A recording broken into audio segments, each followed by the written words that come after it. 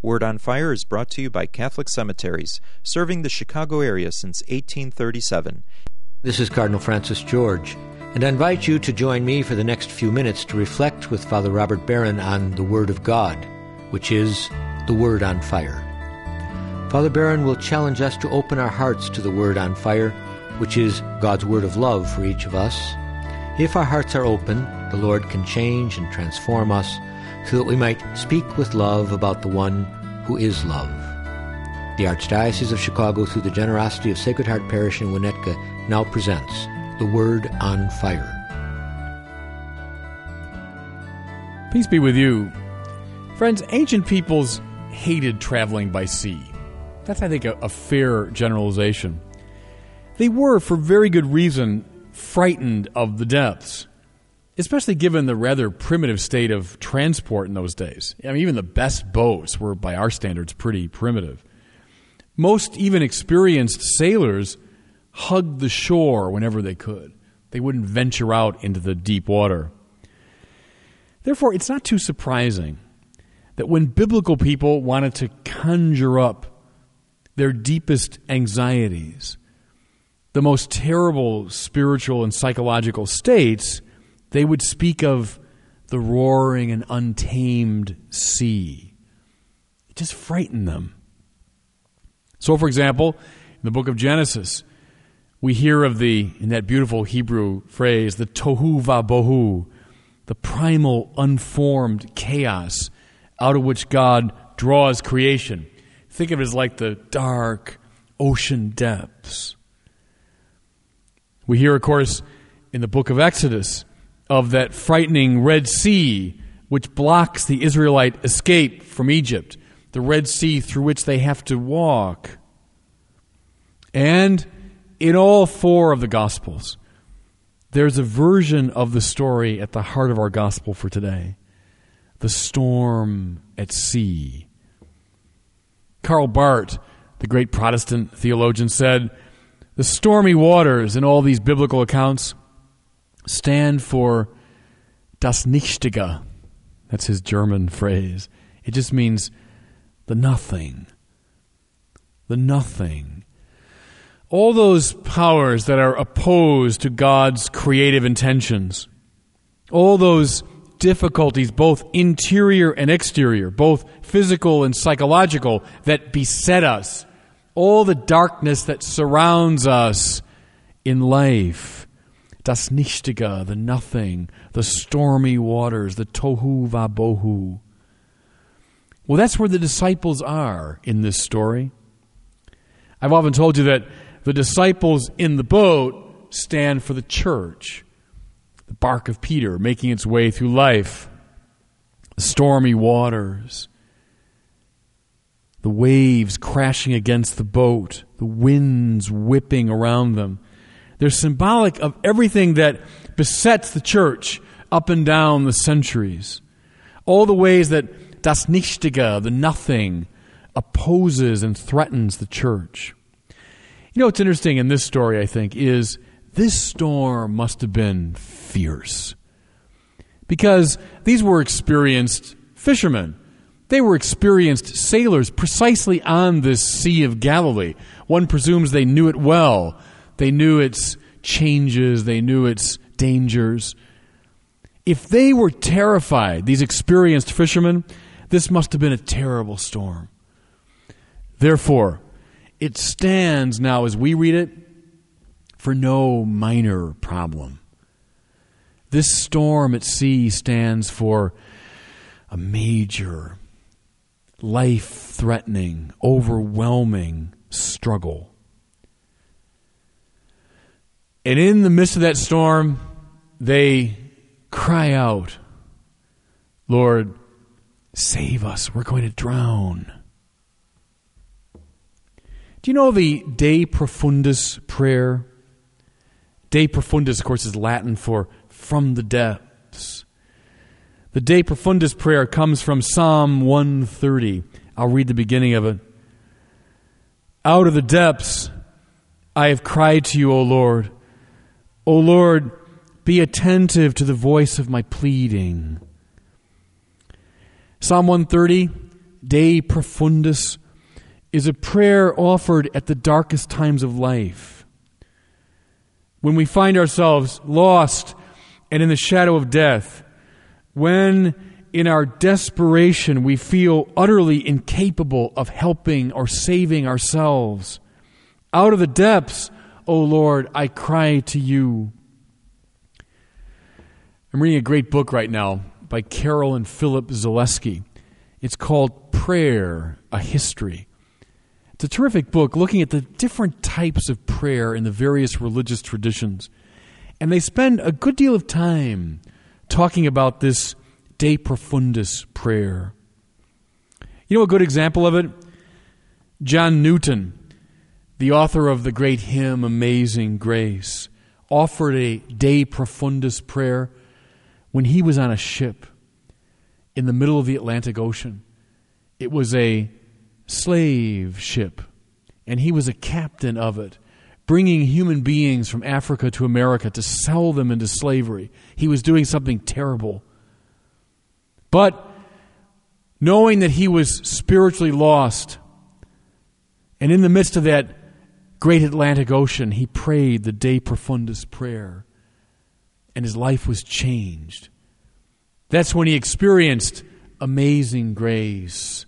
How sweet the sound that saves a wretch like me. Those Zaleskis talk about Daniel Defoe's great novel, Robinson Crusoe. It's much more than just an adventure story. It is that. But ultimately, they argue it's a spiritual adventure story. It's an allegory of the Christian life. Robinson Crusoe, who's stranded on the desert island, thinks he's lost everything. He's able to salvage from the sinking ship a few basic things, and one of them is a Bible. For the longest time during his trial, he ignores the Bible, but then, in the midst of his despair, this unreligious man, unaccustomed to prayer, prays a version of the De Profundis prayer. Out of the depths, O Lord, I cry to you. O Lord, be attentive to the voice of my pleading. And through that prayer, Robinson Crusoe's life changes. His attitude, perspective, fortunes change. One of the most powerful accounts in the Zaleskis' book, under the heading of the De Profundis prayer, is their story of Bill Wilson. Bill Wilson was, as you know, the founder of Alcoholics Anonymous. Bill was, at the beginning of the 20th century, a bright and gifted man, but who found himself to be completely the prisoner of alcohol.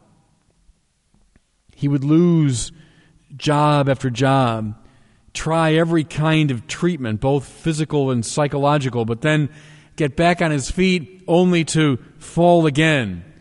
This terrible pattern of addiction that so many of you listening to me right now are familiar with. This terrible pattern repeated itself so often that Bill Wilson found himself in utter despair, contemplating suicide. It was then, when he was at rock bottom, that he encountered a friend who spoke in glowing terms of a religious way out of addiction, one mediated by prayer. And so, in the detox center, at the end of his rope, having tried everything, despairing of a solution, Bill Wilson decided, I'll pray this De Profundis prayer. Out of the depths, O Lord, I cry to you. O Lord, be attentive to the voice of my pleading. And in the wake of that prayer, Bill Wilson experienced a spiritual awakening, a spiritual revival. And from that moment on, he never drank again. And this experience of his, crying to God out of the depths, became the foundation of the 12-step program. Admitting your powerlessness before the addiction, but then turning your life over to a higher power. As you know, those who are caught in the grip of addiction can't make this move until they've hit rock bottom. Because until you've hit that place, you think you might be able to save yourself. But at the very rock bottom, then you're able to pray quite literally from the depths. Friends, what we hear in this story of the calming of the storm at sea is basically the great New Testament version of the De Profundis prayer. "O Lord, we're drowning. Don't you care?" the disciples cry out. "Lord, wake up. Don't you see the situation we're in? God, help us." Perhaps there are people right now listening to me who find themselves in the depths. I know, for example, there are people who listen to the Word on Fire from prison.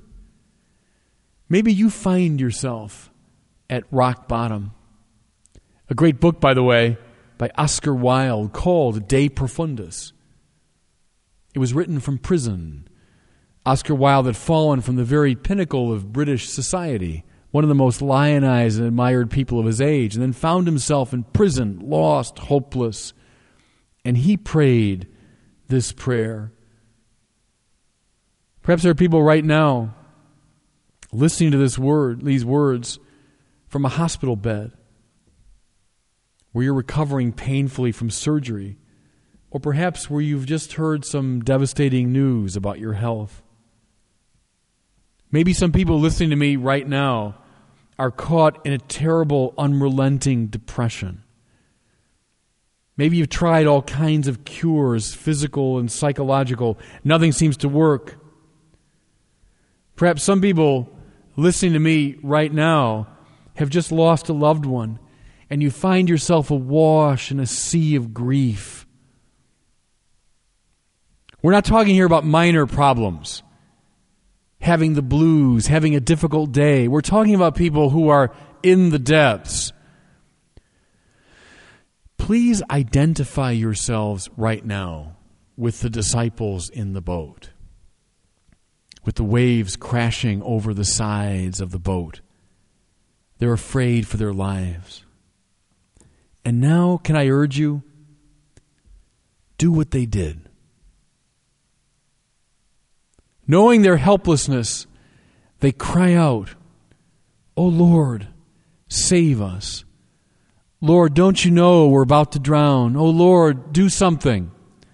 Pray that De Profundis prayer, Psalm 130. What happened to the disciples? Jesus awakens. And he calms the storm. Oh, go way back to the book of Genesis. That tohu vabohu I talked about, that stormy, chaotic water. There hovers over it, Genesis says, the Spirit of God. Well, here we see it now, made flesh. Jesus is the very incarnate power of God, who can hover sovereignly over even the greatest difficulties of life. Cry out to Him. You know, He's in the same boat with us, but He's not a victim the way we are. In the boat, but the sovereign Lord of the waves. Therefore, call, cry, plead, ask, beg. Offer this prayer from the heart and from the depths, and awaken Christ to calm the storm. And God bless you. I hope that you were moved today by the Word on Fire. I pray that together we might become a people on fire with love for God and neighbor here in Chicago and wherever these words are heard. Until we join Father Barron again next week, I'm Cardinal Francis George. God bless you. Most interment arrangements at the 42 Archdiocese of Chicago cemeteries are made through a pre-need plan. Your thoughtful planning today is economically prudent and contributes to peace of mind for you and your loved ones. Catholic Cemeteries counselors are available at your convenience. For more information, call 708-449-6100. Catholic Cemeteries, serving the Catholic community since 1837.